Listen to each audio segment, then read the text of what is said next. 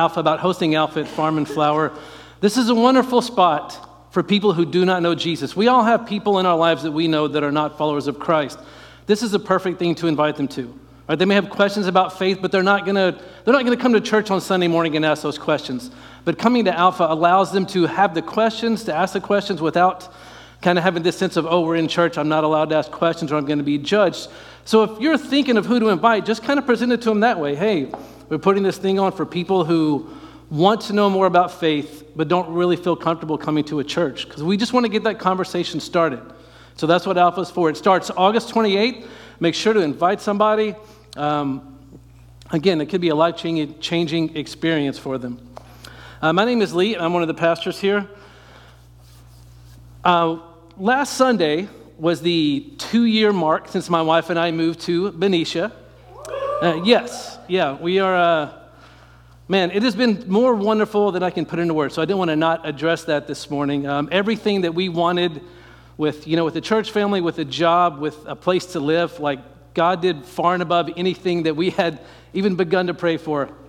And I'm so grateful for this church family. I'm grateful for you guys and the impact you've had on our lives, and that I really believe that God is using our church to move his kingdom forward, and it's just amazing to be a part of that. So I'm so grateful to each of you, for allowing us to be part of that, and for the generosity of our church that allowed someone like myself and then someone like Kyle to be able to come on board so that we can do these things and continue to move God's kingdom forward. We are wrapping up the Parables series today. Next week is our fall kickoff, so Pastor Matt's going to speak about all the things involved with that, how we need to get connected, how we need to be serving. It's going to be a wonderful time, so please come to that. Bring other people. We want to get everyone involved. And so today, I just want to go ahead and jump right in. We're going to be in Luke chapter 16. Luke chapter 16. If you don't have a Bible with you, there is one on the bottom of the seat in front of you. And if you're using that Bible, like I am, you're on page 714 in that Bible. And feel free to take this home with you. If you don't have a Bible at home, you need one. Again, thanks to the generosity of the people at our church, we're able to do things like this, to get these Bibles and be able to give them away. So please make sure you take one if you don't have one. And we're going to be in Luke chapter 16, verses 1 through 13.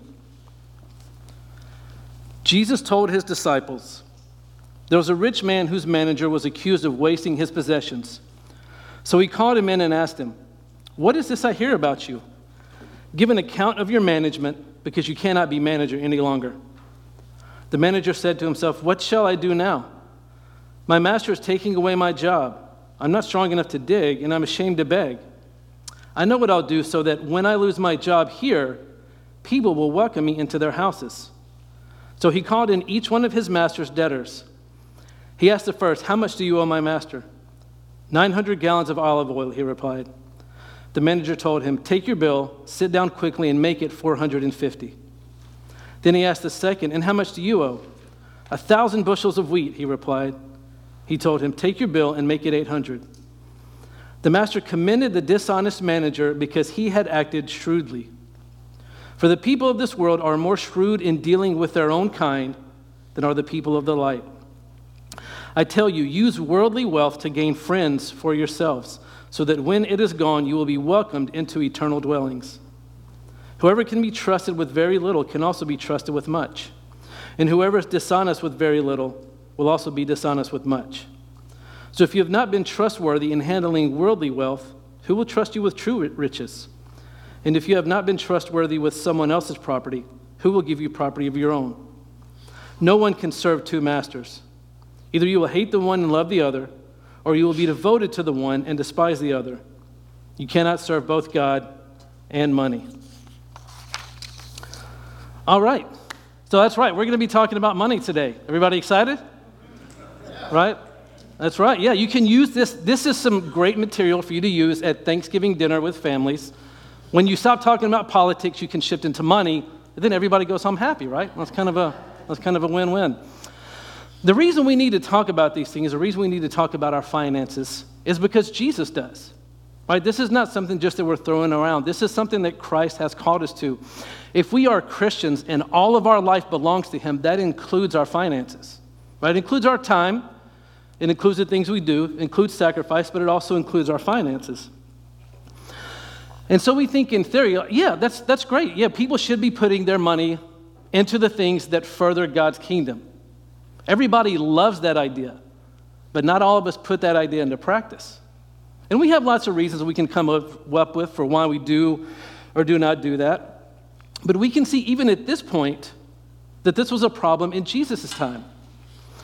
Again, look at verse 8. It says, for the people of this world, this is referring to people who don't follow Christ. People of this world are more shrewd in dealing with their own kind than are the people of the light. People of the light referring to Christians. So what it's saying is that Jesus is talking about how the people who don't follow Jesus are even more shrewd. We don't like the word shrewd because we have this negative connotation. The actual Greek meaning is wise and sensible. Okay, another word that we would use would be strategic. So Jesus is basically saying we're not being intentional with the things that he has given us. Yet people of the world are intentional. They are strategic. They do plan things out in a much better way than we do. And so if you have grown up in church, you probably haven't heard this parable preached about a lot, right? For a couple of reasons. The first one is the fact that Jesus commends somebody who acts shrewdly, who he says is shrewd. We don't like that. We don't like that because when we think of the word shrewd, we think of shady business people, right? We think of people who use others to build up their profits. That's what we think of. The second reason is because we don't like talking about money. There's an uncomfortableness within the church talking about finance. I don't just mean our church specifically, but just the church in general just doesn't enjoy doing that. But these are necessary things. If we're going to follow Christ, that includes all of it, even the parts that make us uncomfortable, especially the parts that make us uncomfortable because they're meant to challenge us. Things should look different about us if we're going to be following Christ. So the first thing that I want to do today is show you that being strategic, being intentional, is a necessary part of the Christian life. If you're wanting to follow Christ wholeheartedly, we need to be strategic. We need to be thinking about things. Let's look back at verses 8 and 9. The master commended the dishonest manager because he had acted shrewdly. For the people of this world are more shrewd in dealing with their own kind than are the people of the light. I tell you, use worldly wealth to gain friends for yourselves, so that when it is gone, you will be welcomed into eternal dwellings. Now, when we talk about Jesus commending the shrewd manager, let's just get something very clear. He is not commending the man's dishonesty. Right? The man did a terrible job with managing the account of his master, and then he goes and he cuts this debt that's supposed to go to the master. Jesus at no point is praising the man's dishonesty. He's praising the man's strategic thinking. And so we look back, are there other spots in Scripture where Jesus does this? In Matthew 10:16, it's going to be up on the screen, but if you want to write it down just to go back and look at, Jesus is talking to his disciples who he is sending out to spread his message. And he says, I am sending you out like sheep among wolves. Therefore be as shrewd as snakes and as innocent as doves. Jesus wanted his disciples to be cunning and to be strategic in their ministry, but also to be innocent and to be honest in what they were doing. He never said, you know what, let's move the kingdom forward. I don't care how it happens. I don't care who you have to lie to. I don't care what you have to do wrong. Let's just move the kingdom forward and that be it. But no, the Greek word here for doves is the same that's used as the Holy Spirit. Right? So he's sending them out and wants them to be as innocent as doves, but wants them to be thinking, how can I communicate God's message to people in these situations? We have to be intentional about that. Those things do not just happen accidentally. We don't accidentally wake up and go tell everybody at our work about Jesus. We don't accidentally tell our neighbors about Christ. Everything we do has to be strategic. And we're going to continue to see how everything that Jesus did was that as well. So in the eyes of Jesus, being shrewd does not mean being evil and being wicked. It means, listen, let's think about what we're doing. Let's be intentional about what we're doing. And this idea of being intentional, and again, being strategic, being wise, being sensible, these aren't things that earn salvation. Right? This is because we have received salvation from Christ, we want to live in a way where we can make the most of our time here. If you still have breath and you are still on this earth, God is still using you for his purposes. As long as you are here, God has a purpose for you. It's not just for you to sit by and as we get older, just sit back into retirement and just enjoy life doing our own thing. If you are still here, God still has a purpose for you. And so what we want to see is we're going to look at now, what steps did this manager take for Jesus to commend his shrewdness or his strategic thinking? The first thing the man does is he assesses the situation. Right? He assesses the situation. In verse 3, the manager said to himself, right? This is just, we're getting a view into his mind. This is what the manager's saying. What shall I do now? My master is taking away my job. I'm not strong enough to dig, and I'm ashamed to beg. This is massively important for us to understand. He is honest with himself. He's honest with himself. He says, okay, where's my situation? I don't have a job. And at that time, right, it's not like he can drive 4 or 5 cities over and find a new job. That's not possible. Word is going to get around that this guy does not know how to handle anybody's money, so no one is going to hire him. So he's honest about that. Okay, what else? He's also honest, I'm not strong enough to dig. So he's telling himself, well, I'm not any good at physical labor, so I can't do that. And then he's too ashamed to beg. A lot of times, as Christians, we're not honest with ourselves about where we are. Every single one of us thinks we're a solid, great Christian. And everybody's a Christian. Yeah, I'm doing pretty good. That's what we would tell ourselves. The majority of us would anyway, would tell ourselves that. And so we're not honest.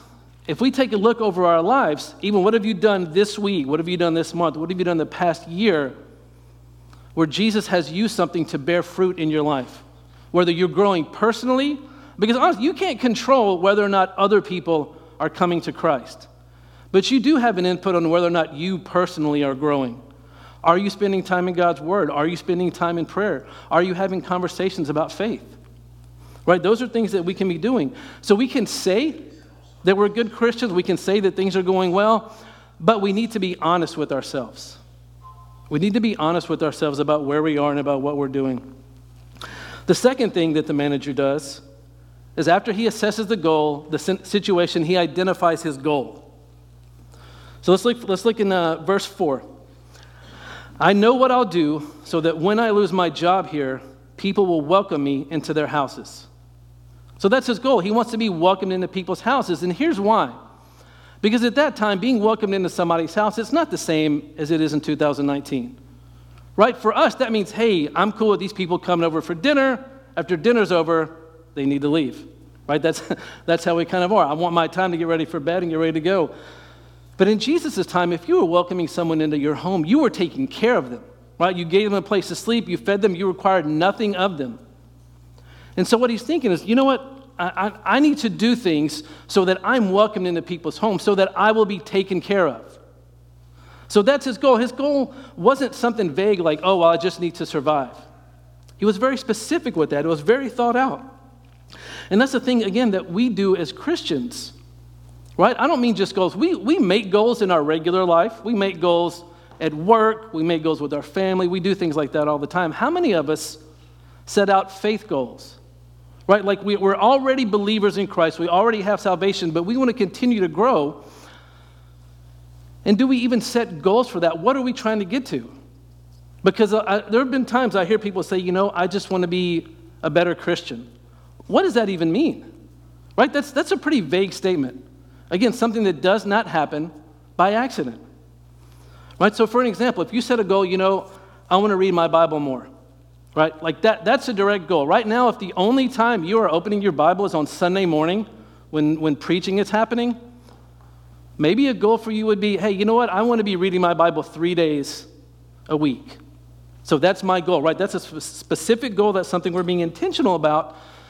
Because as Christians, we know the more time we spend in God's Word, the better that's going to be for us, right? If you're the only time right now that you open it is on Sunday morning, setting a goal of opening your Bible every day of the week, like starting tomorrow, is probably not going to happen, right? So let's be honest with where we are, and let's figure out what our goals are. And then the third thing this manager does is he creates and executes a plan. So he had his goal, but a goal by itself nothing happens. Nothing happens. Right? Again, this idea of having a goal of reading your Bible 3 times a week without a plan, it's not going to happen. If you're not reading it now, you're not just going to accidentally start reading it. And so here's the plan for the manager. He cancels out people's debts. He slashes it. That's his plan. And because he knows what's going to happen. He knows the response is going to be positive, and people are going to say, hey, listen, this guy has just saved me a lot of money. I'm going to welcome him into my home. Right? I know listen, I'm still paying student loans, and if you come to me tomorrow and cut my student loans in half, you are welcome in my house any day of the week. Right? I'll cook for you, I'll give you a place to sleep, everything.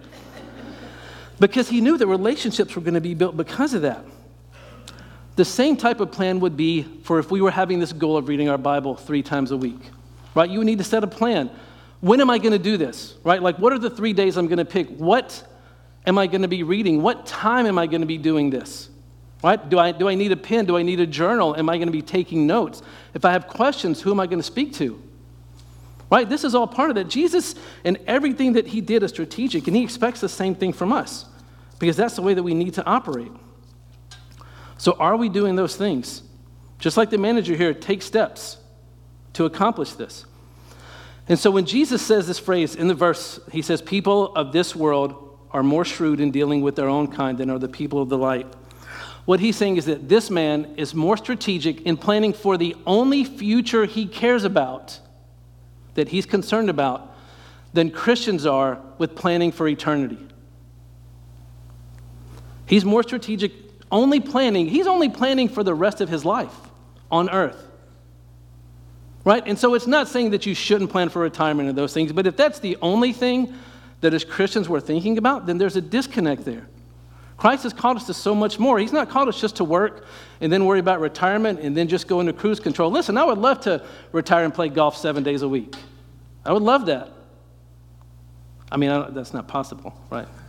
But that's the kind of thing we think about. What if instead of just thinking about that, we also thought, you know what? How can I use my time and my resources that God has given me to impact eternity, to further God's kingdom? We need to be thinking about what's happening not just for the rest of this life, but for the rest of eternity. Not just for ourselves, but with people who come with us, because we know, if you're a believer in Christ, you know that eternity is real. You know that awaits. Why wouldn't we do everything we can, financially and otherwise, to bring other people along with that? Why wouldn't we do those things?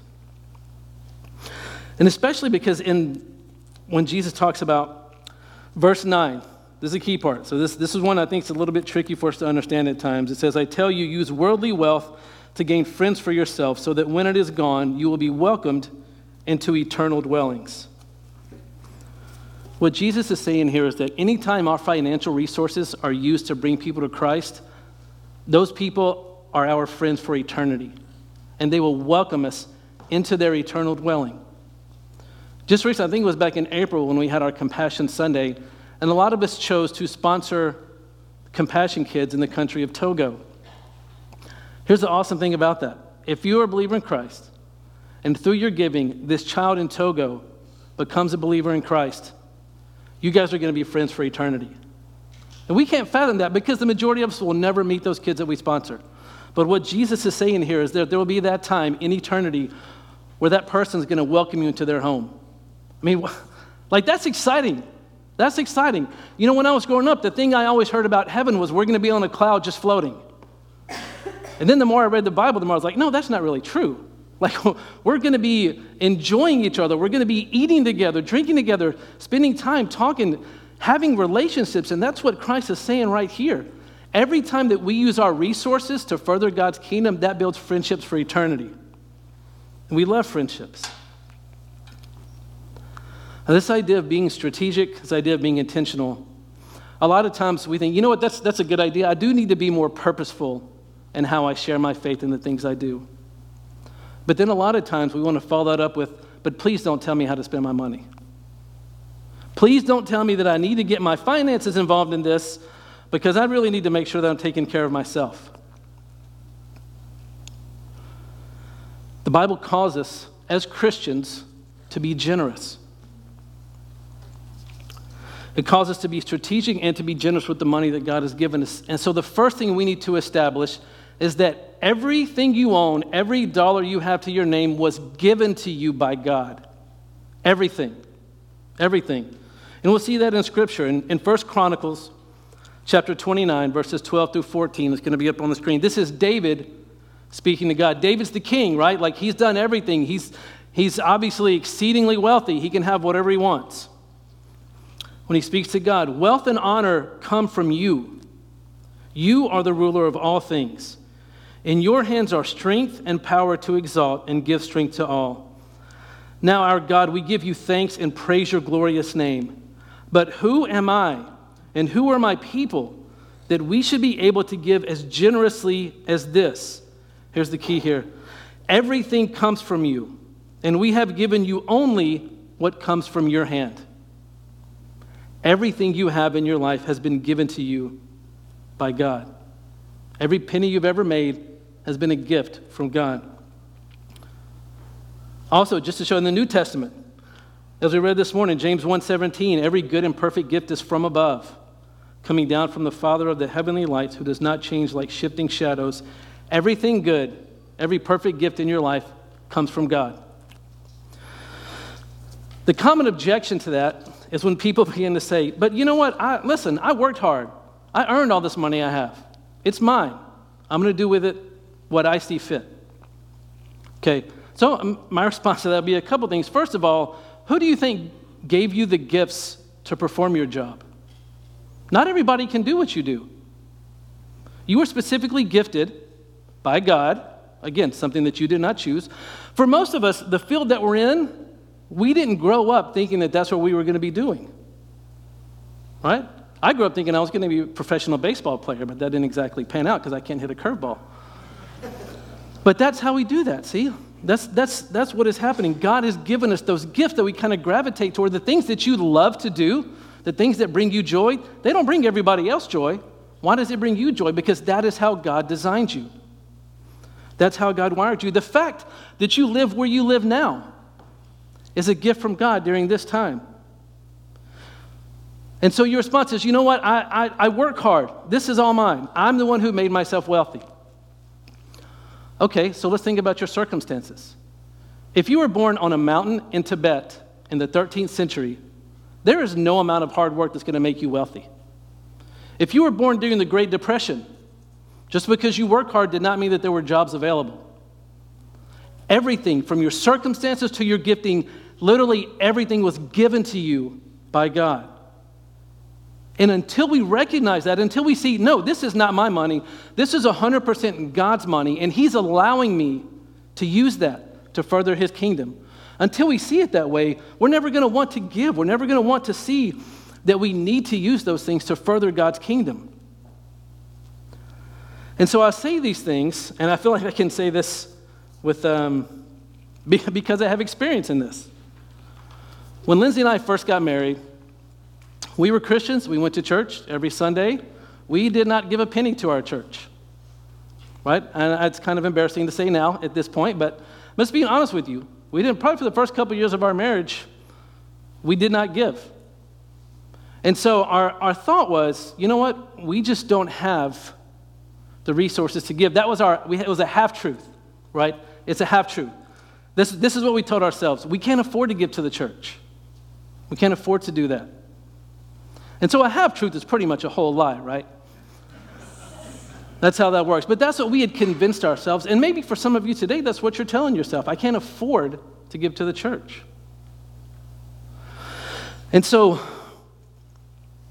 if this is a half-truth, we have to think, what's the whole truth? And so here's the reality that we didn't want to see.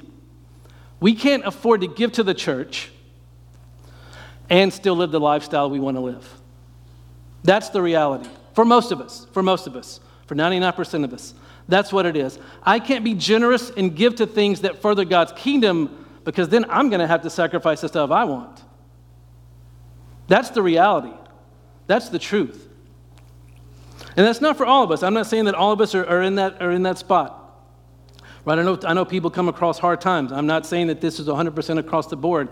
But I would be willing to bet it's between 98 and 99% of Christians who don't give in church that's our response. Or that's the truth that we're refusing to see. I can't be generous, I can't give, and still continue the lifestyle I want. And that's what we told ourselves for a couple of years. Another thing we told ourselves, we were living in Houston, Texas at this time. And we went to Second Baptist Church, Houston, which was a massive church. The reason we first went there, one, it was down the street from our house. Two, there was a former professional baseball player who was the pastor. And so I was like, awesome, we're going to go hear this guy. Because he told baseball stories in every sermon. So I loved it. Anyway, sorry for kind of going off the side there. But our thought was, you know what? There are thousands of people here. A lot of them make more money than we do. The church is fine. The church doesn't need my money. And that was true, honestly. Whether or not we gave, the church was going to survive without our giving. But what we began to realize through hearing sermons and through reading Scripture was that our giving is an act of worship. So by not giving, we're refusing to worship God. Because here's the reality, and this is something it hit me in the face the first time I heard it, and it was very painful, and I got mad, but that didn't make it less true. If I'm a Christian and everything I have belongs to God, and in His Word, He has told us to give and be generous, then when I don't give, it's not because I'm stingy or because I'm cautious. It's because I'm a thief. It's because I'm a thief. And as much as we do not love hearing things like that, if you're in that situation, the same is true for you. If we are Christians and it all belongs to God and we're refusing to give, listen, even if it's not giving to this church specifically, you need to be giving to things that further God's kingdom because that is for His glory. That's why He's not giving you the resources and these things to do just so you can spend it all on yourself. God's gifts are not from you, but they are for you to give to others, for you to share with others. And that's a painful thing to think about. Like, to hit this realization that I'm basically robbing God because the things He's given me, I'm deciding, you know what, I'm going to keep this for myself.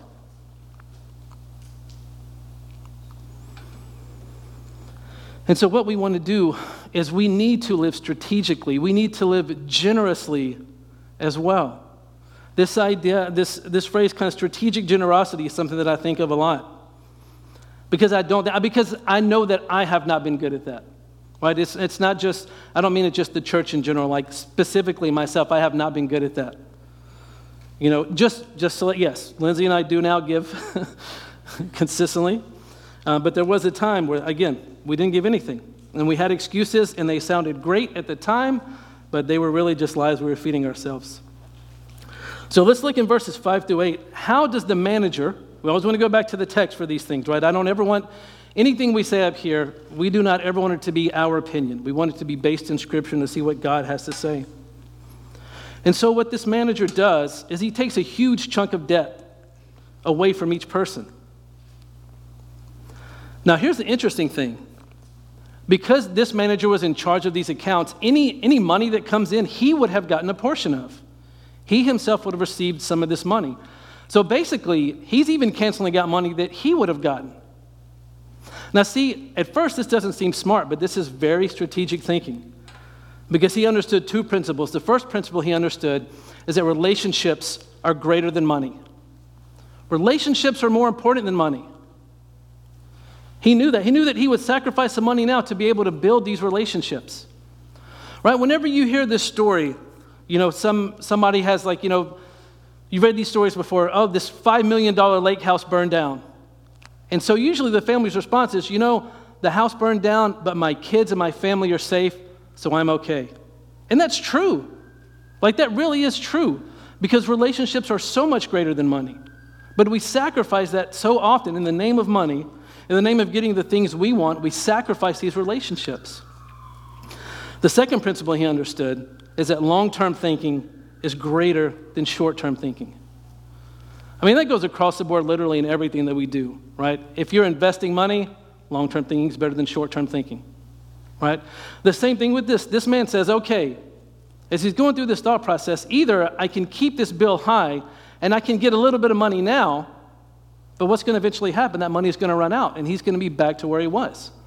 But because he's building these relationships, he's thinking he's going to be taken care of long-term. And again, for him, long-term only means for the rest of his life on earth. What are we doing when we're thinking long-term for Christ? Because we fall into this short-term thinking trap. That's what we do. And the advertisers know that. They know that we're going to buy these things. Anybody here? I have an iPhone. Anybody here have an iPhone? Okay. I'll show you a picture from the very first iPhone presentation. This is Steve Jobs, the very first one. It says your life in your pocket, but I want you to notice the phrase under that, the ultimate digital device.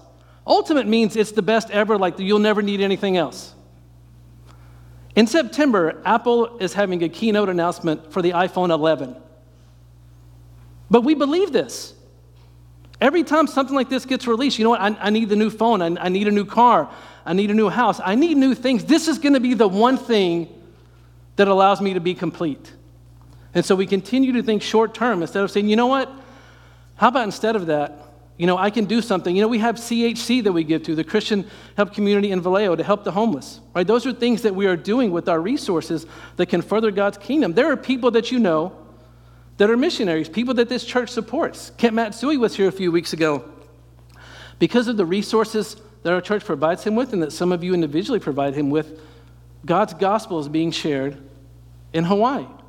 That's an amazing thing. And that is long-term thinking. So for us, that's what we need to be doing. We need to be doing this idea of long-term thinking. Again, not that we cannot purchase things, not that we cannot have things, but for a lot of us, those things are the driving force behind why we do what we do. They're not an also kind of a thing, right? When we come to Jesus, we look at our paycheck. You know what? I'm going to do all the things I want to do, and then if there's anything left over, I can give that to God. That's the short-term thinking. The long-term thinking is, every penny that I invest in furthering God's kingdom will have eternal impact. So how about I start with that in mind, and then whatever's left, I can live off of.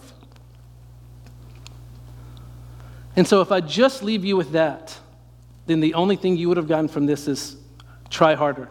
I need to try harder with my money. But we're going to go further than that because we always want everything to be about the gospel.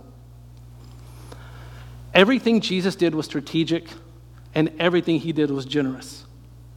Think about even his death on the cross.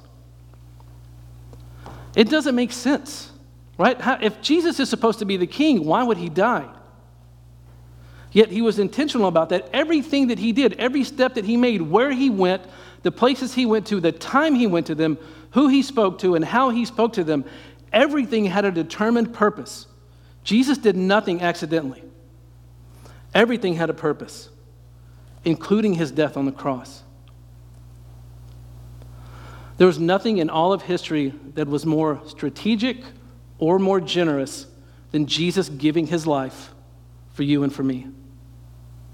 In 2 Corinthians 8:9, it says, "For you know the grace of our Lord Jesus Christ, that though he was rich, yet for your sake he became poor, so that you through his poverty might become rich." Jesus had perfect relationship with God the Father. On the cross, for that moment in time, he gave that up so that we could have it. Unless we understand that Jesus operates in this way, we never will. We never will. If we don't understand that Jesus' death on the cross and resurrection was strategic and was generous, we're never going to be the kind of people who think, how can I live that way? How can I live that way? How can I do that? How can I be thoughtful about what I'm doing? How can I be generous about what I'm doing? And that's what we want to do as a church, as the church leadership here. That is what we want to do. We want to be strategic with what we're doing to further God's kingdom. We want to be generous with who we're supporting to further God's kingdom. So is this something that you're doing in your life? If you're claiming to be a Christian, how are you doing this? And we're all on this journey together, right? One of the things that we talk about in our staff meetings is how can we help people to take next steps in their faith, right? How can we help people take next steps on their journey? The same thing goes with this. We're all in different spots, right? As long as we have time here, there's all a direction we are all moving. So what I don't want you to take away from this is, hey, the church wants more of my money. That's not at all what this is about. My goal with this is for you to see how, as Christians, you should be viewing the money God has given you. And so with that, I'm telling you, even if you do not give to our church, that's fine. That's not what this is about. You need to be giving to something that furthers God's kingdom. For some of us, if we're not giving anything, it's hard just to start giving. But that's my challenge to you today. If you're not giving anything right now, start with something. Start with something. Right? A lot of times in the Bible, it talks about giving 10% of our tithe. If you're giving 0% right now, it's a big jump for you to get to 10%. It is. That's the reality. I don't want to sugarcoat that in any way or pretend like it's easy to do. But be giving something. For those of you who are giving kind of sporadically, you find things here, well, I want to support this here, I want to support that there. I would challenge you to give consistently. To give consistently to further God's kingdom. One of the things that's great when we sit down and look about the things we want to continue to do moving forward as a church, if there is consistent giving, we can plan with that. Right? We can say, you know what, here's how the giving looks. Let's plan how we're going to use that to further God's kingdom. When there's not consistent giving, when it's just random, we can't do anything like that because we don't know what's coming in and what's not coming in. And for my wife and I, this is what a consistent giving for us. Now, everybody knows when payday is. You know when you get paid, right? And so what we have gotten in the habit of doing is sitting down right then, and we bill pay our tithe to the church, right? So I don't have to bring a check on Sunday morning. I don't have to bring cash. It just does it all electronically. I love the age that we're in where I don't have to worry about forgetting my checkbook. Yeah. That's being said from our finance guy back there. And so that's something to do. And so it's something that can be done consistently. And that's also a thing we do with our kids. We want our kids to understand that giving consistently is a part of who we are and our faith. Yesterday, for the Peddler's Fair, we live close to First Street, and our kids had a lemonade stand. Right? And our kids, in a little bit of time, made $35. They were very excited about that. The first thing we did, we sat down with them yesterday as soon as that was done. We said, listen, gave the half to my daughter, half to my son. We said, the first thing you're going to do is give back 10% to God.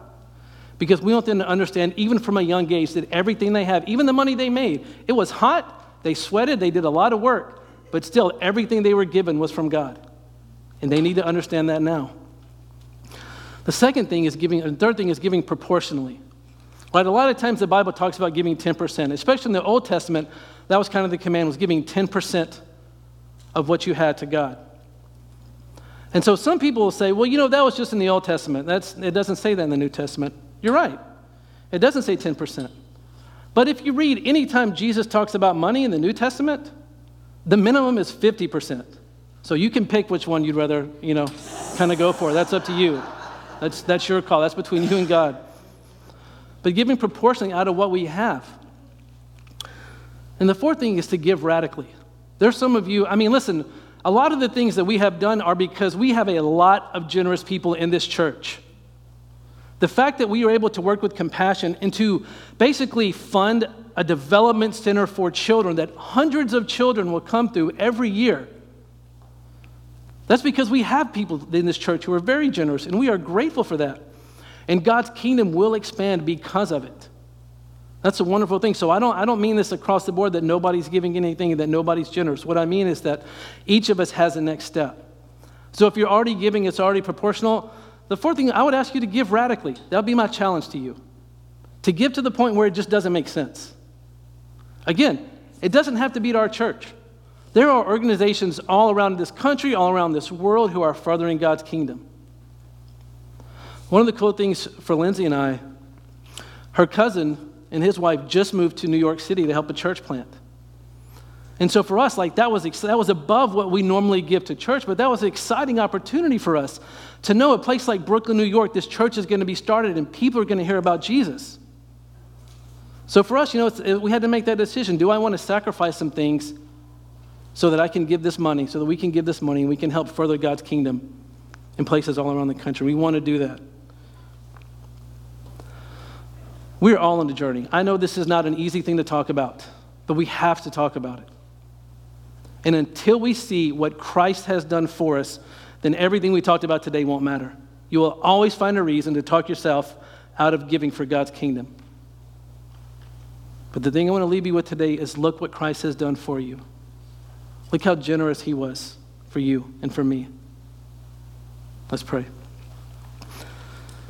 Heavenly Father, God, thank you. Thank you for the things that you have done for us. There is nothing that we could ever do to repay you. God, I pray that you'll forgive us when we think that we are the cause of everything that we have. And we think, I'm the reason that I have money. I'm the reason that things are going so well. God, that's a lie.